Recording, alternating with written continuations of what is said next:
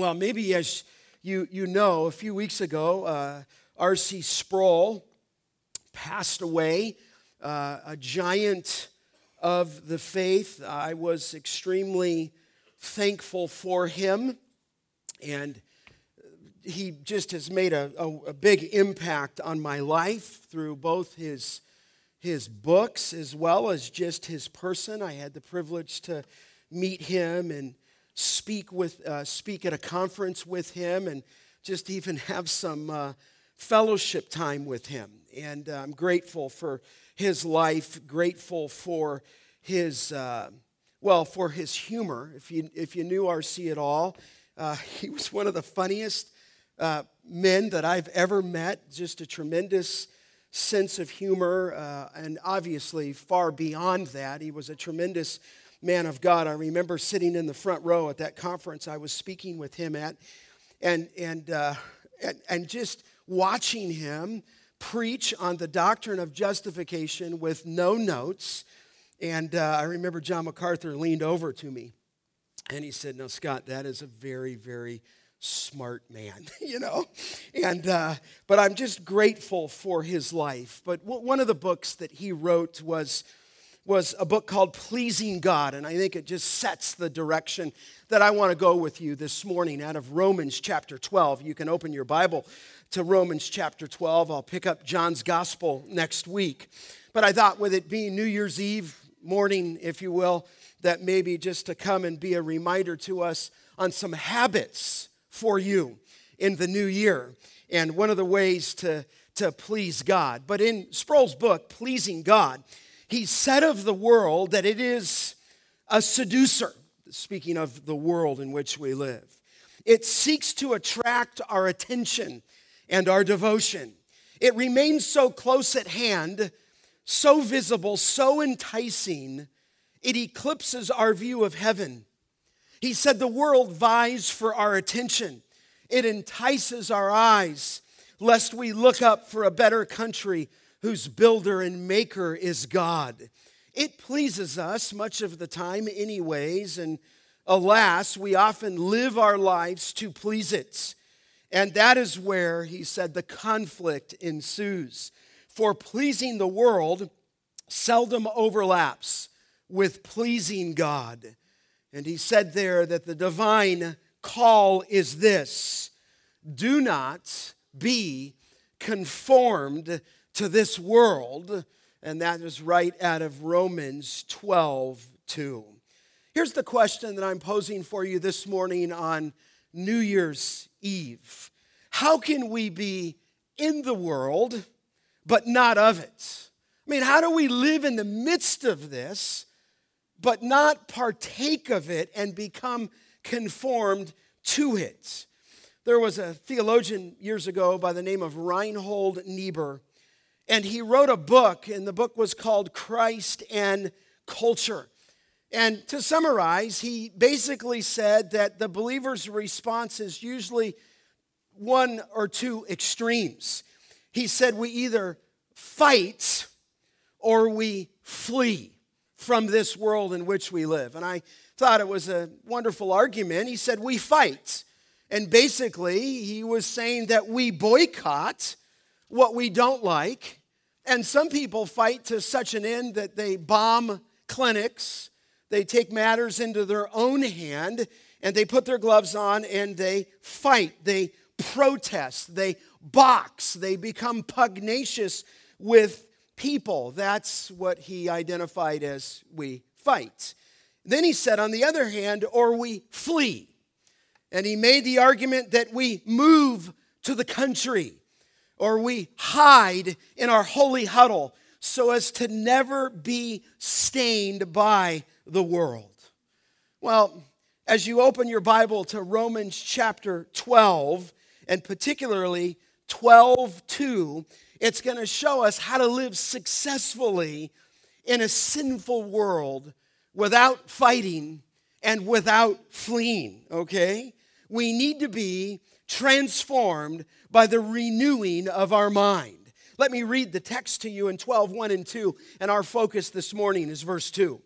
He says, I appeal to you, therefore, brothers, by the mercies of God, to present your bodies as a living sacrifice, holy and acceptable to God, which is your spiritual worship. Do not be conformed to this world, but be transformed by the renewal of your mind, that by testing you may discern what is the will of God, that which is good and acceptable and perfect. Now, we're going to focus on verse 2. Let me just set the context for you briefly.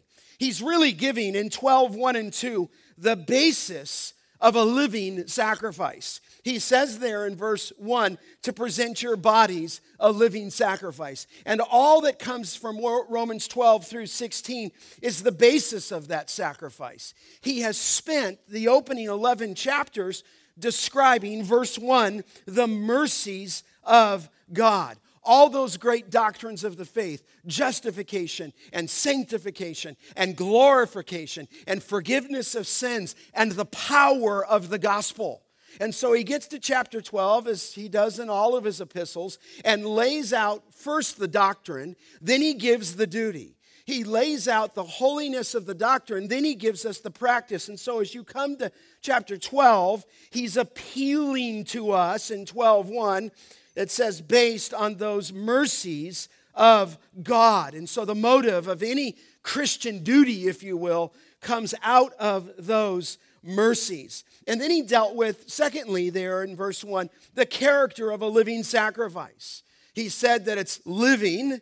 He said that it's sacrificial. He said that it's holy. He said that it's acceptable. And he said it's a form of spiritual worship. And so there is the context in which this is said. But how can you carry out being a living sacrifice in the 21st century? How can you carry out what God wants you to be in this new year? I mean, no doubt you're probably just like me. You use the last couple of weeks to renew. You use the last couple of weeks to recharge, if you will. And you're thinking, what is it that you maybe want to be different in 18 than was different in 17? And so the Lord's brought this text to my own mind, and I trust to yours as well. Now, what Paul's going to do in Romans chapter 12:2 is he's going to instruct us what not to do, and then he's going to tell us what to do. He gives us a negative, don't be conformed to the world. And then he gives you a positive, to be transformed by the renewing of your mind. Very well, he tells us what you must avoid. And then he tells you what you must advance. So I want to just look at those two key thoughts with you. What we must avoid, what we must advance. First, the enemy we must avoid. The enemy that we must avoid, and obviously, that enemy is the world. Look again at verse 2. It says, do not be conformed to this world. Now, just identify this for just a moment. He uses that idea of being conformed to something. We'll say something about that in a moment. But he uses that term world. Just let me touch on this. I know I hit this in 1 John with you. But the world has three different meanings in the New Testament, and it's important to identify which one. Sometimes when the Bible uses the word world here, it's talking about the created world. The created world. In fact, it says in Acts 17:24 that God made the world, and he uses the word cosmos there. He made the world. And so sometimes in Scripture, world is the created world. In fact, in Hebrews, in 1:2, speaking of the power and the authority and the majesty of Jesus Christ, it said that the Son made the world. And so he's talking obviously there about the created world. It's a reference, if you will, to the physical earth. That's the first way that it's used. Secondly, sometimes that phrase, world, is used of the human race, just the human race at large. In fact, Jesus desired that the gospel, according to Mark 14:9, that it would be the gospel proclaimed in the whole world. Now, he's not talking about the created world there. He's talking about the world of human beings. And so you're just discerning, what does he mean? Do not be conformed to this world. In fact, Paul, back earlier in this book, in Romans 8, said that their faith was being proclaimed in all of the world. He's talking about the human race. He's talking about the world as a populated group of people. But thirdly, and really for us here in our focus, the world often is seen here as a fallen group of humanity. When the Bible talks about the world, when it talks about not being conformed to the world, it's talking about a fallen group of people.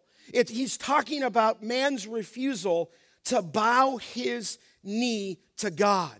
And the world here speaks of a secularization of the age. In fact, the world as we know it, in this sense, is characterized by a number of things, but I'd say this, by self-righteousness, by self-centeredness, by self-promotion, and it does that in a myriad of ways. So when Paul opens up this enemy that we must avoid, he says, do not be conformed to this world.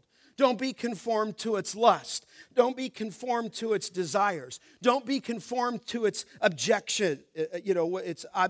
objects that it wants us to pursue. In fact, do you remember that Jesus even said this in 1836? He said, my kingdom is not of this, what? World. In other words, when he ministered, his kingdom was an age to come. Maybe that's a way to define the world. That world is defined as a present age. Jesus said, my kingdom is not of this world. If my kingdom were of this world, he said, my servants would have been fighting. And so, beloved, we are not to be of the world, but we do know that we live in the world. Jesus even prayed that in his high priestly prayer in John 17:15. He says, I do not ask that you take them out of the world, but that you keep them from the evil one. Now, just as we talk about this enemy to avoid, let me just make a few observations from the text. I think it will help you. Number one, obviously, it is a negative command. Look at it again in verse 2. He says, do not be. And so he's giving a negative command there. And I think it's realistic. You say, well, realistic in what sense? Well, it takes into account the presence of evil. It takes into the account the presence of sin. It's a reminder to us that 8 out of the 10 commandments are negative in nature, if you will. And so I think what he's saying here in the flow of the text is that to be a living sacrifice and to present your body as a living sacrifice, then there are some things that you must avoid, and you must avoid here the world. And so I would say it's a negative command. Secondly, I want you to note from the text, look at verse 2, it is a specific command. Look at verse 2. He says, do not be conformed, the key word, to this world. What we say, what does that mean? It's a specific command. He doesn't want you to be conformed. In other words, the word indicates adoption, if you will. He doesn't want you to be adopted into this world, if you will. The ideal of the word conformed, it's an interesting word. It speaks of an imitation, is what it is. It's often used, even in biblical literature, of someone who's posing, a poser, if you will. So he's saying, listen, do not adopt, do not imitate, do not pose this world. In fact, the word was used to even speak of a mold, where sometimes they would place things in a mold. And so here Paul is saying, I need to avoid being molded after the fashion of this world. And so Paul is saying, if you want to be, verse 1, a living sacrifice, then stop imitating the world, Grace Church of the Valley. Stop masquerading, if you will, in the things of this age.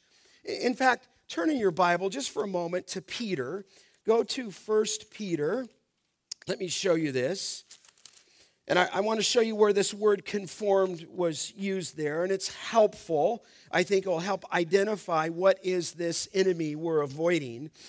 But he talks there in 1 Peter chapter 1 in verse 14, and he's talking to us as believers. And he says there, as obedient children, here it is, do not be conformed to the passions of your former ignorance. In other words, don't be molded in what you were saved out of.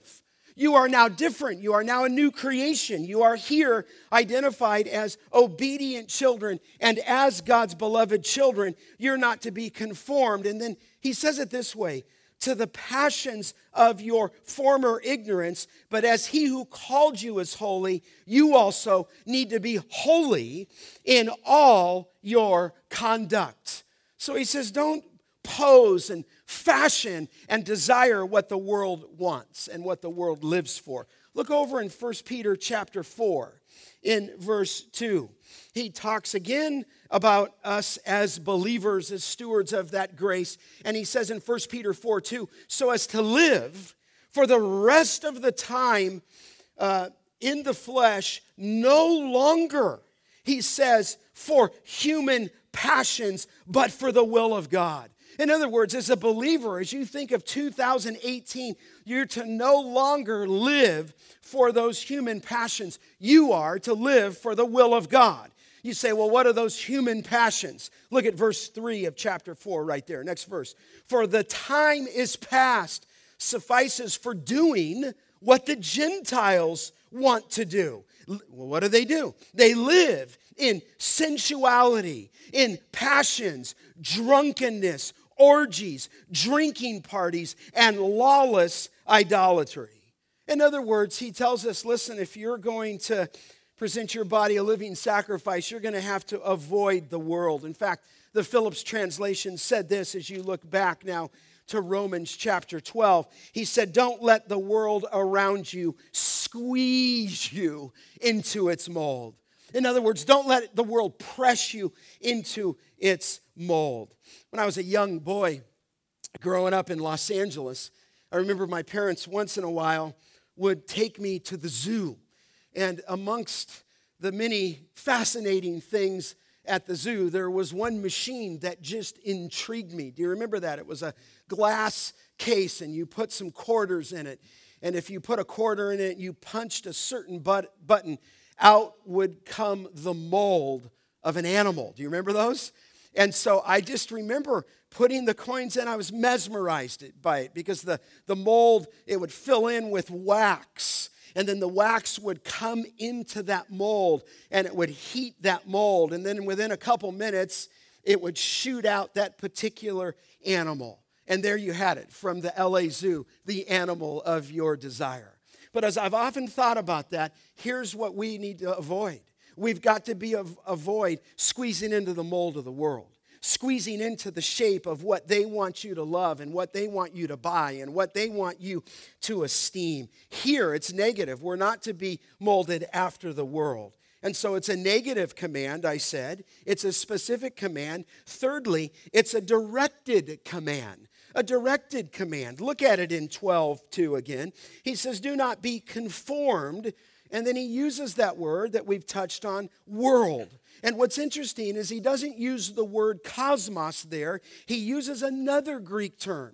He uses the term aeon, or ion is what it means, the idea. And the idea of do not be conformed to this world literally could be do not be conformed to this present age. In other words, this age in which you live, you're in it, but you're not of it, but you live in this present age. Don't be put in the mold of this present age. And whenever you see that phrase, aion, it's obviously in opposition to the coming kingdom of God. We are positively, on the other hand, Romans 8:28, are to be conformed to the image of what? Of Jesus Christ, his son. We're not to be conformed to this world. This world is the present sinful age in which we live. You know, according to 2 Corinthians 4:4, that Satan is called the god of this, what? World. He's called the god of this age, okay?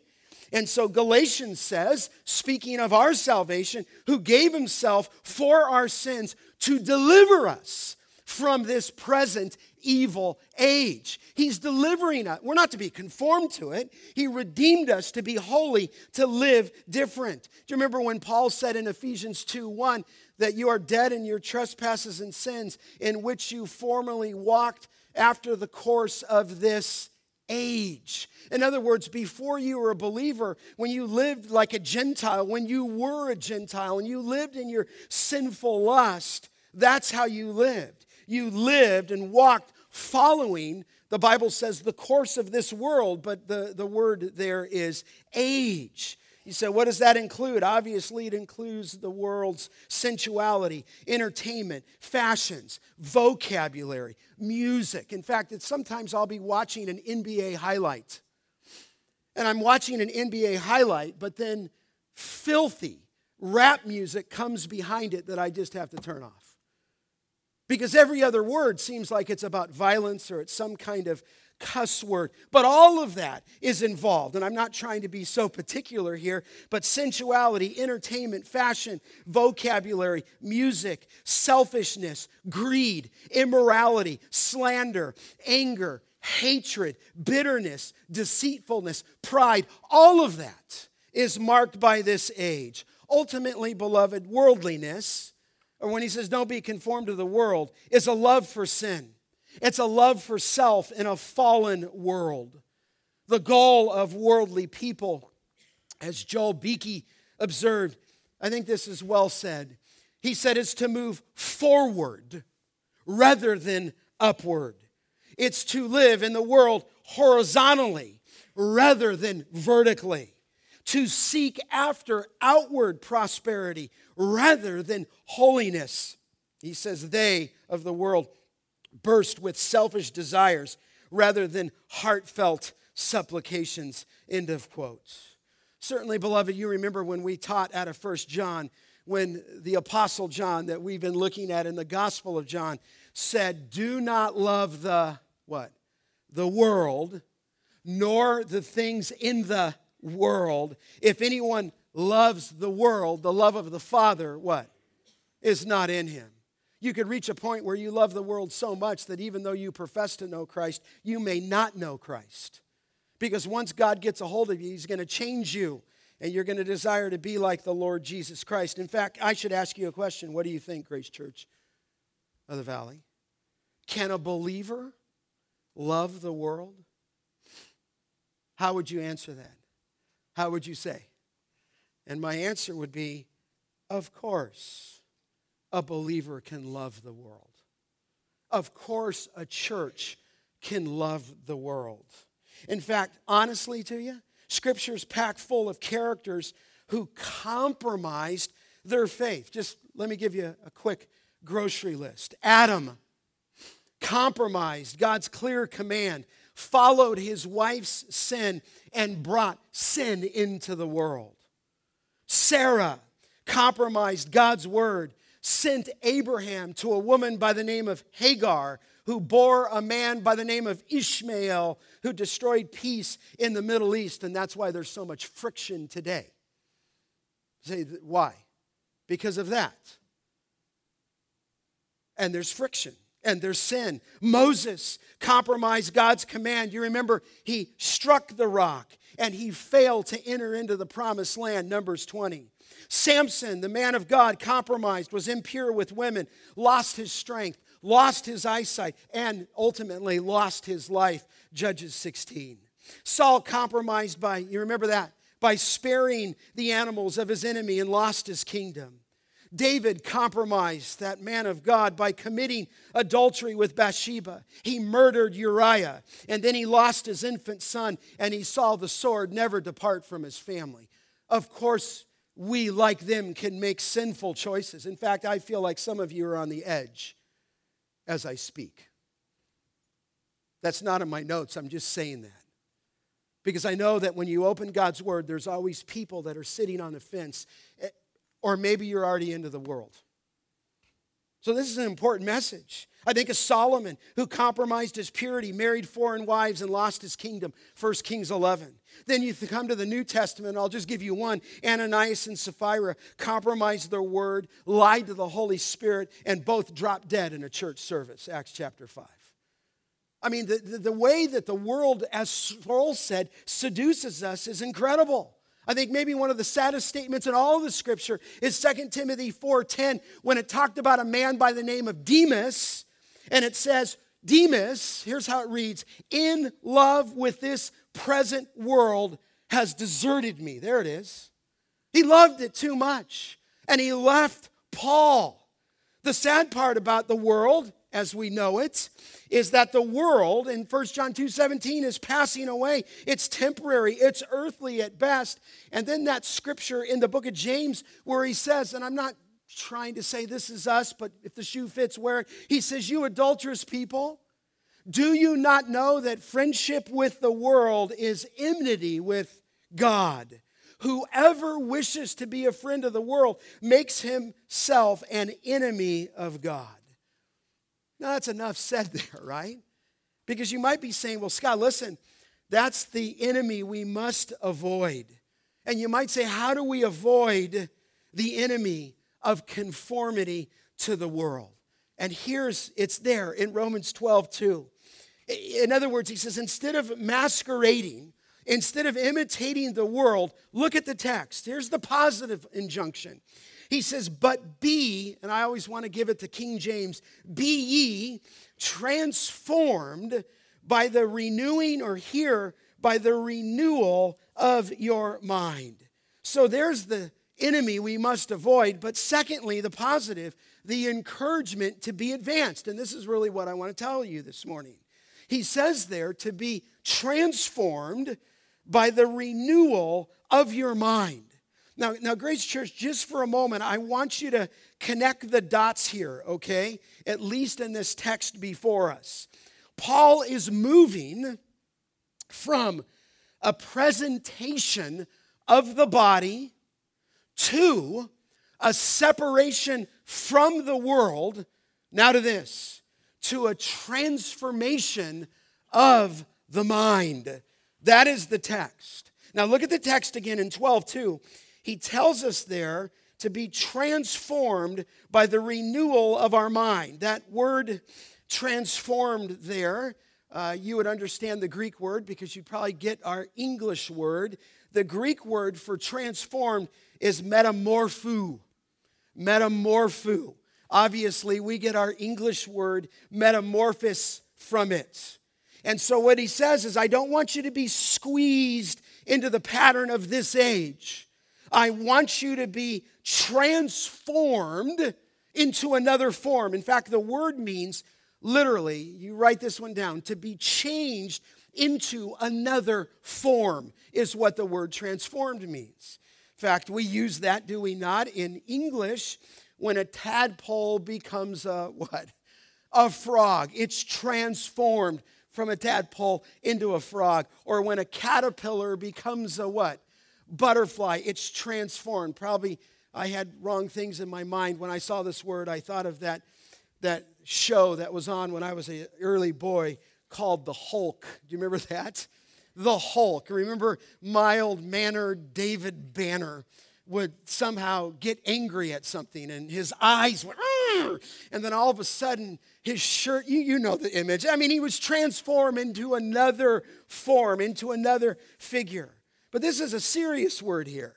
He says, I don't want you to be conformed on the outside. He says, I want you to be transformed. And that word transform was used of the Lord Jesus Christ.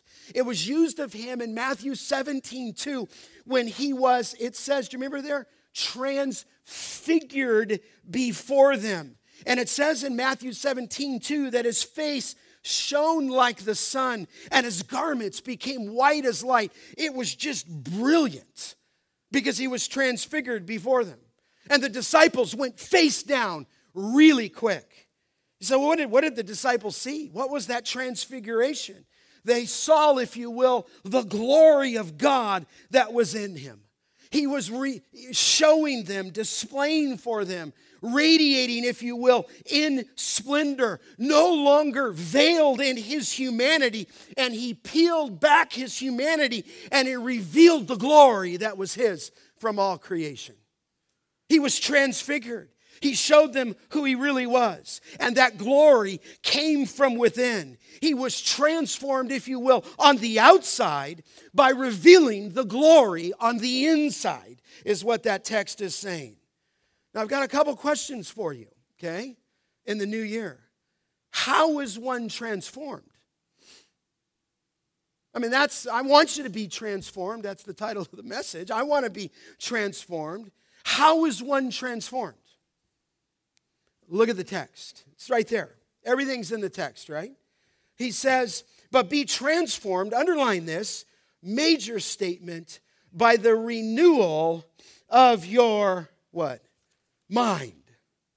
The thought is, beloved, take your body, connect the dots, make it a living sacrifice, take your mind and be renewed so as to be transformed from the inside out. And so here's what Paul is stating here. There is, if you will, a rejection of the world and then a renewal all taking place at the same time. But it begs another question. How is the mind renewed? How is the mind renewed? Word's going to tell you, and I'll tell you, this will be the most important thing you do in the next 3 years. That question, how is the mind renewed, I don't care about your business. I don't care if you have 2 more babies, 3 more grandchildren, okay? Those are great things, aren't they? How is the mind renewed? And the answer is it's renewed by what? The Word of God. Your mind needs to be renewed. We're studying the Scripture. Scripture itself involves the mind because we're teaching about the person of Christ. But the mind is renewed, beloved, by the Word of God. And so, listen carefully, the outward transformation of your life, my life, is affected by the inner renewal of the mind by the Word of God through the agency of the Holy Spirit. God's Word is the instrument that the Spirit of God uses to renew your minds.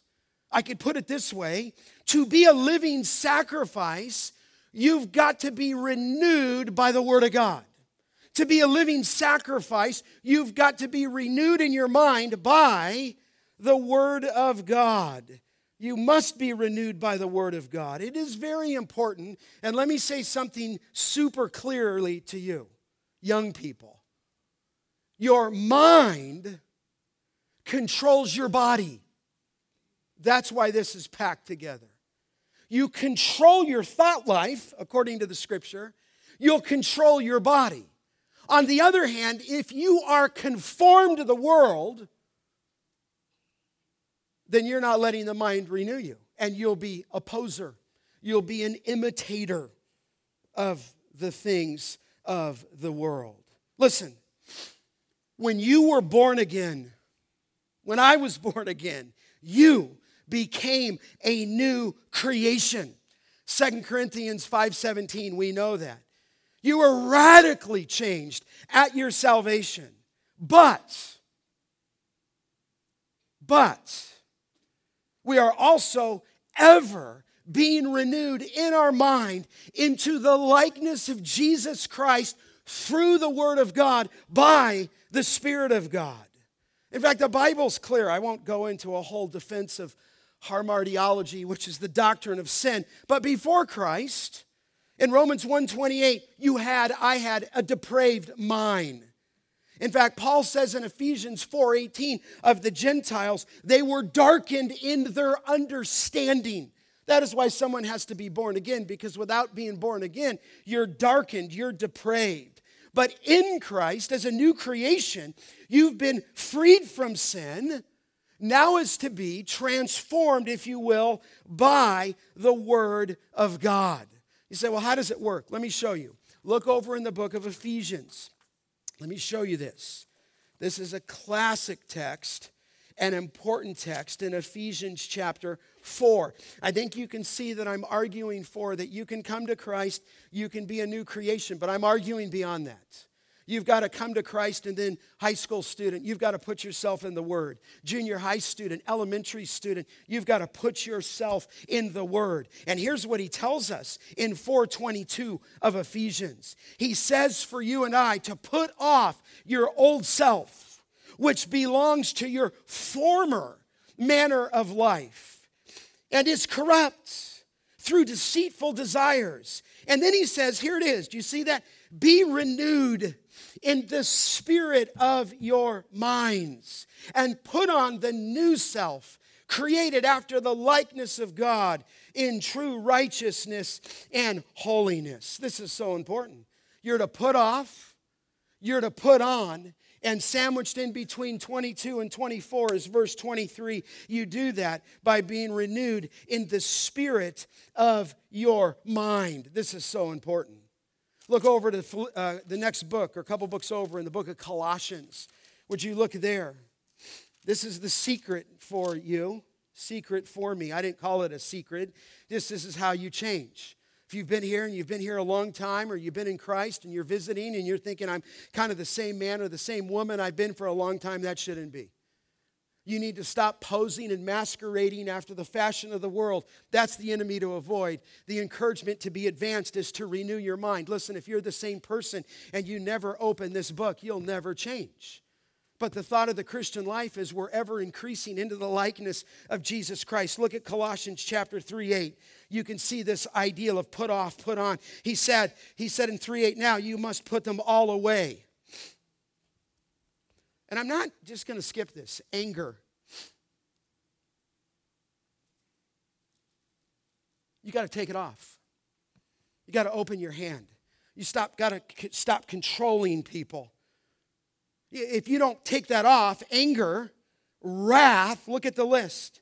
Malice, you want ill to happen to people. You slander people, and you have obscene talk from your mouth.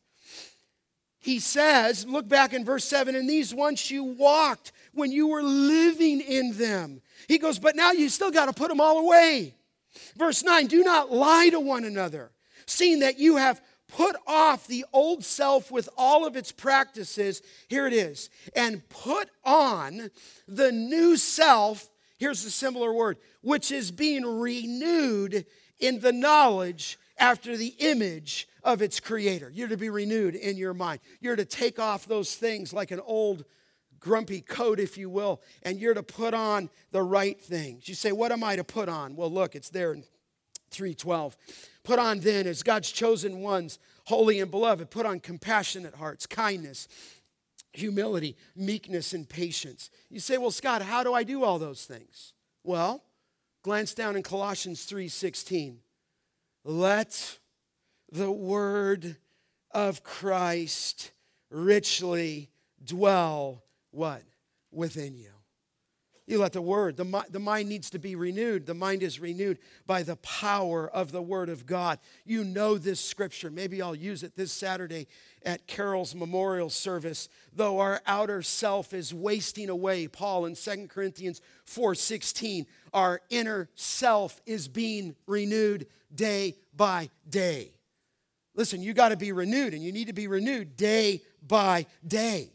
So what renews us? Hebrews 4:12, the word of God is living and active, sharper than any two-edged sword, piercing to the division of soul, it says, and spirit, and says of joints and of marrow, discerning the thoughts and the intentions of the heart.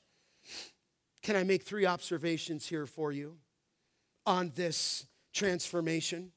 Okay, here's what you need to advance, okay? Number 1, the command is in the present tense. You say, well, Scott, why does that matter?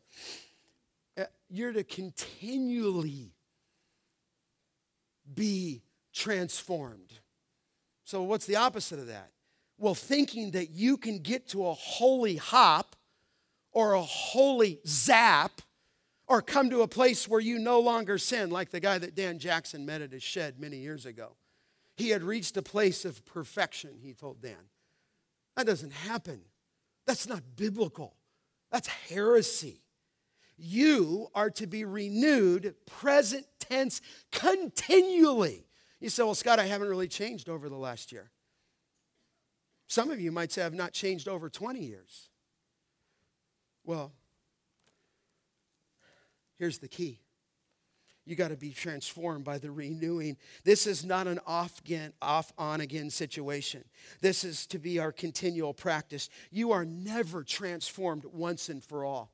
You either let the world deal with you or you put Scripture into your mind, and what you do with the book will be the most telling thing about us. Secondly, okay, it's in the present tense. Secondly, it's a command that is to be obeyed. It is a command, secondly, to be obeyed, or it's an imperative to be. In other words,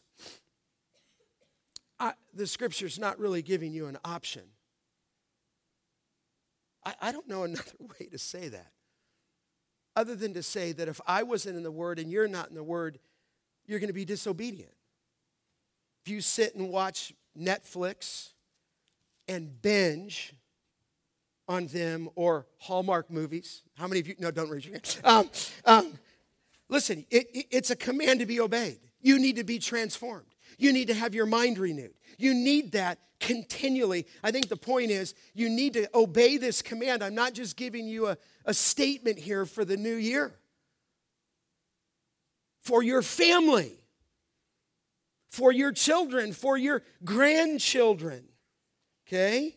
And then thirdly, this is a little bit bizarre. I don't know if it's bizarre. Maybe I should just say it's intriguing to me. I don't know if show the next one on C on the slide. The command is in, you see that? The passive voice. So what does that mean, Scott? Well, it just means this. You don't transform yourself.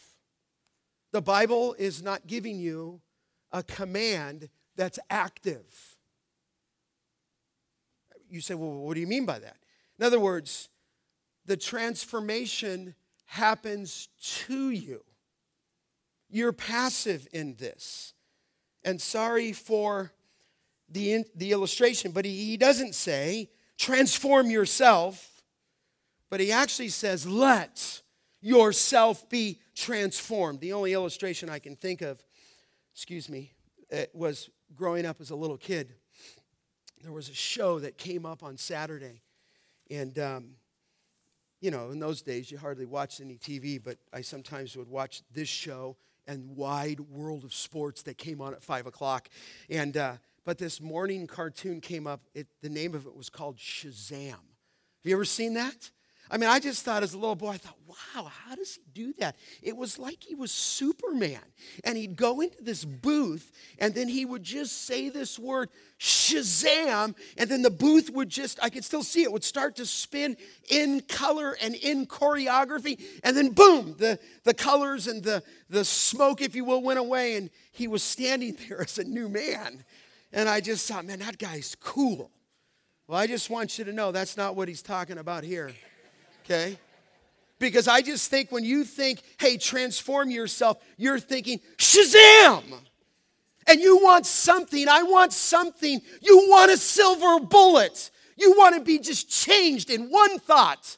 Doesn't happen that way. And it's not you doing it, is my point. It's God bringing about the transformation. You're passive in this. You say, well, then connect the dots, Scott. This. You are transformed by what? The Word of God. It's God's Word renewing your mind that changes you from the inside out. Moms, if you want to change, that's where it's going to come about. It's going to come about His Scripture transforming you. Let me link it not to a stupid cartoon.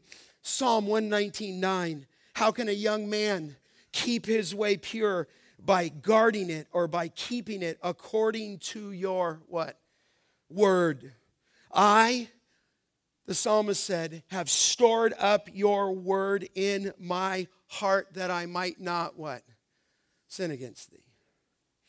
I suppose I could give a word about pornography there. You cannot, men, dabble in pornography, excuse the abruptness of that, and put the scriptures in your mind at the same time. You either hide that word in your heart that you don't sin, or you dabble in this, and I shouldn't use the word dabble in it.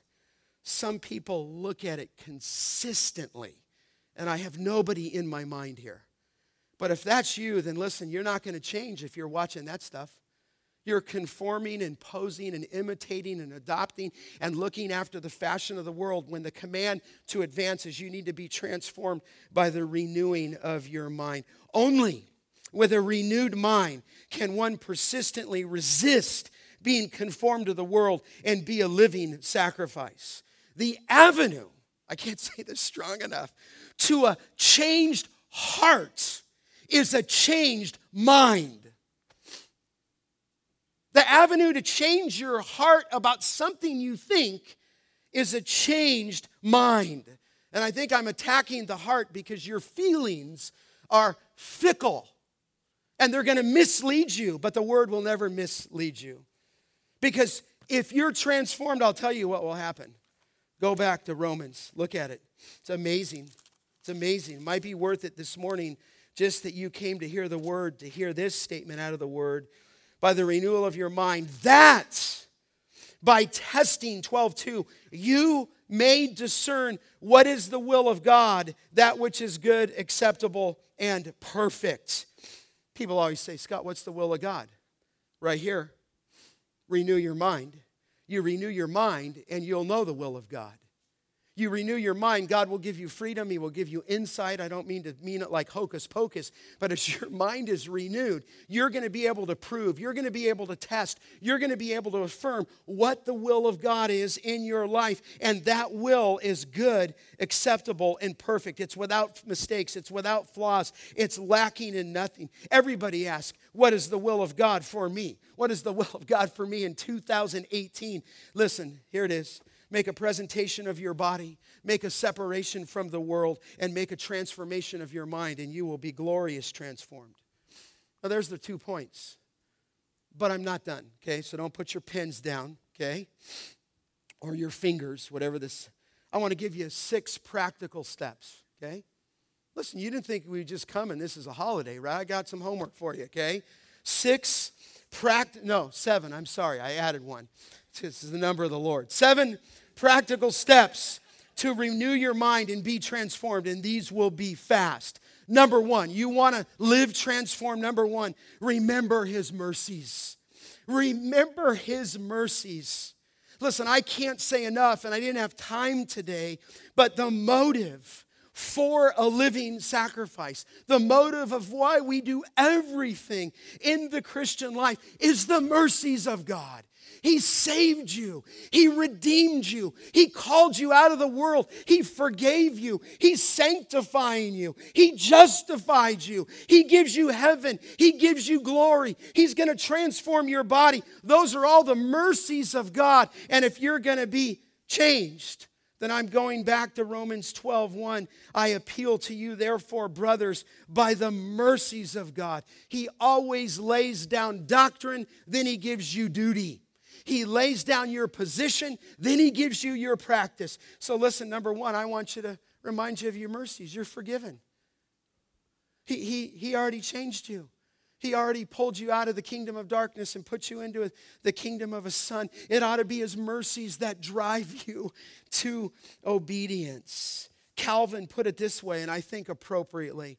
He said, men will never worship God with a sincere heart or be roused to obey Him and fear Him with sufficient zeal until they understand how much they are indebted to His mercies. Listen, if you want to change, sometimes you need to go back and remember His mercies. It's the motive. Secondly, number 1, remember His mercies. 2, release your whole self to the Lord. Release your whole self to the Lord. I think I was going to say release your body to the Lord, but I think when he says in 12:1 that you're to present your bodies as a living sacrifice, certainly I think that includes this carcass of flesh that we're in, but I think it means more than that. I think he's saying present your whole life to God. But very well, present your body. Have you given him your body? Have you given him all of yourself? Some people have a foot in and a foot out. Many people who have listened to me over the years, some were in and now they're definitely out. Because you can't stand neutral. You're either conformed by the outside or you're transformed on the inside. But here, release your body to the Lord. In fact, Paul said in 1 Thessalonians 4:4 that each of you know how to possess his own body. He said that you know how to possess it in sanctification, which means in holiness and in honor. He said not in a lustful passion like the Gentiles who do not know God. So God desires, beloved, our body to be a perpetual offering, not a one-time offering. It is always offered. We are called a living what? Sacrifice. Somebody said, and you've probably heard that before, that the problem with a living sacrifice is the sacrifice just keeps trying to crawl off the altar. You just give yourself anew this day to the Lord. You got to be careful because our bodies can contaminate our souls. You can quench the Lord. You can reject the Holy Spirit, and you must take your body and put it in subjection and continually offer yourselves to God as a living sacrifice. Thirdly, can I say this gently to you?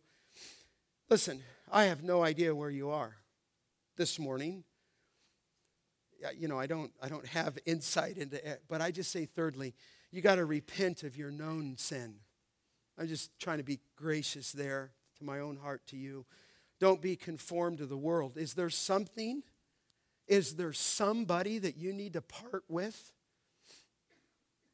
And if that's the case, then, and you want to be not conformed but transformed, then repent of your sin. Part with something today. Cleanse your conscience. David, after he sinned greatly, said in Psalm 51:10, create in me a clean what? Heart. If you need to do that, do that. The Lord will be so gracious with you. You may need to forgive someone. You may need to stop going to a certain place. Whatever it is. Listen, you got to repent of sin. And number 4, okay, just quickly on these. I just want to be practical. Remember his mercies. Release your whole self to the Lord. Repent of known sin. And fourth, obviously, renew your mind. Let me just ask you. I'm not trying to induce guilt. What's your game plan for the scriptures this year? Renew your mind. You've got to renew it. You've got to find a way to renew it. You've got to listen to it. You've got to read it. You need to be at the services. I filled out something for our staff insurance this week. And I was interested by one of the questions on the insurance. This is not my notes, so I have to be careful when I go off.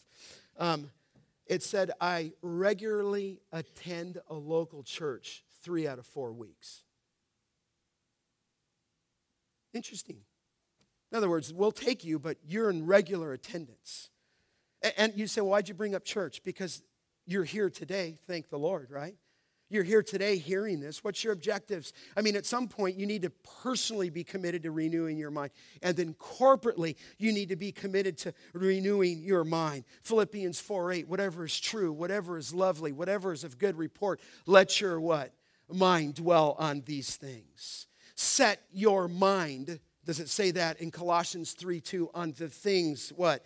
Above. Listen, you may be a student and you need a makeover. You need to renew yourself in the scripture. You may be a mother and you may be saying, Scott, listen, I want to change. How do I change? Renew yourself in the scripture. You may be a new believer and you may just say, man, I just need encouragement.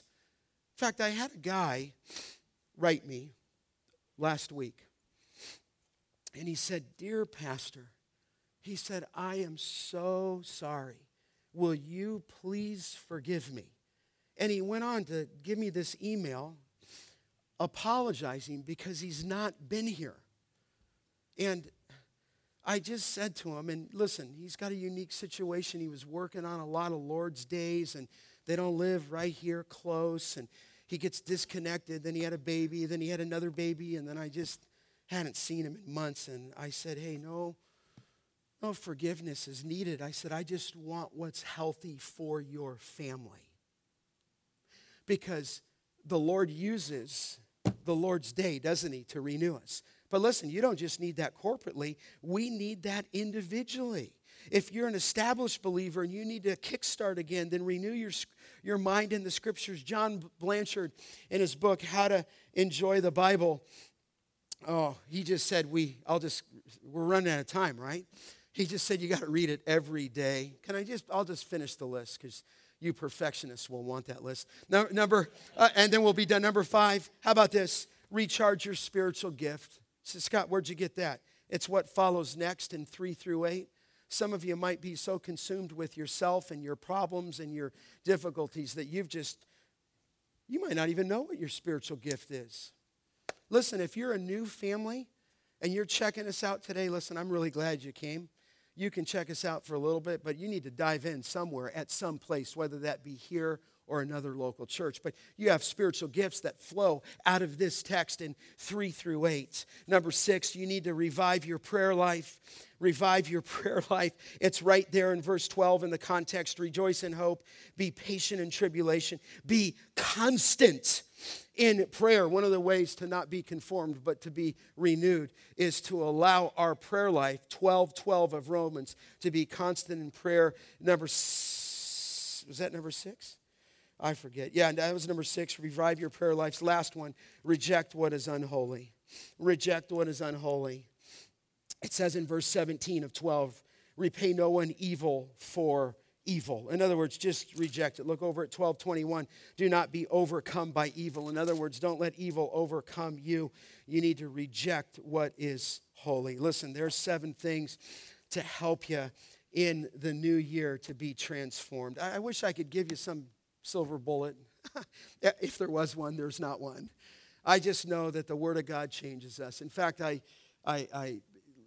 saw someone said on social media, it was actually a woman, and she had a little checklist, and she wasn't boasting, it wasn't anything like that.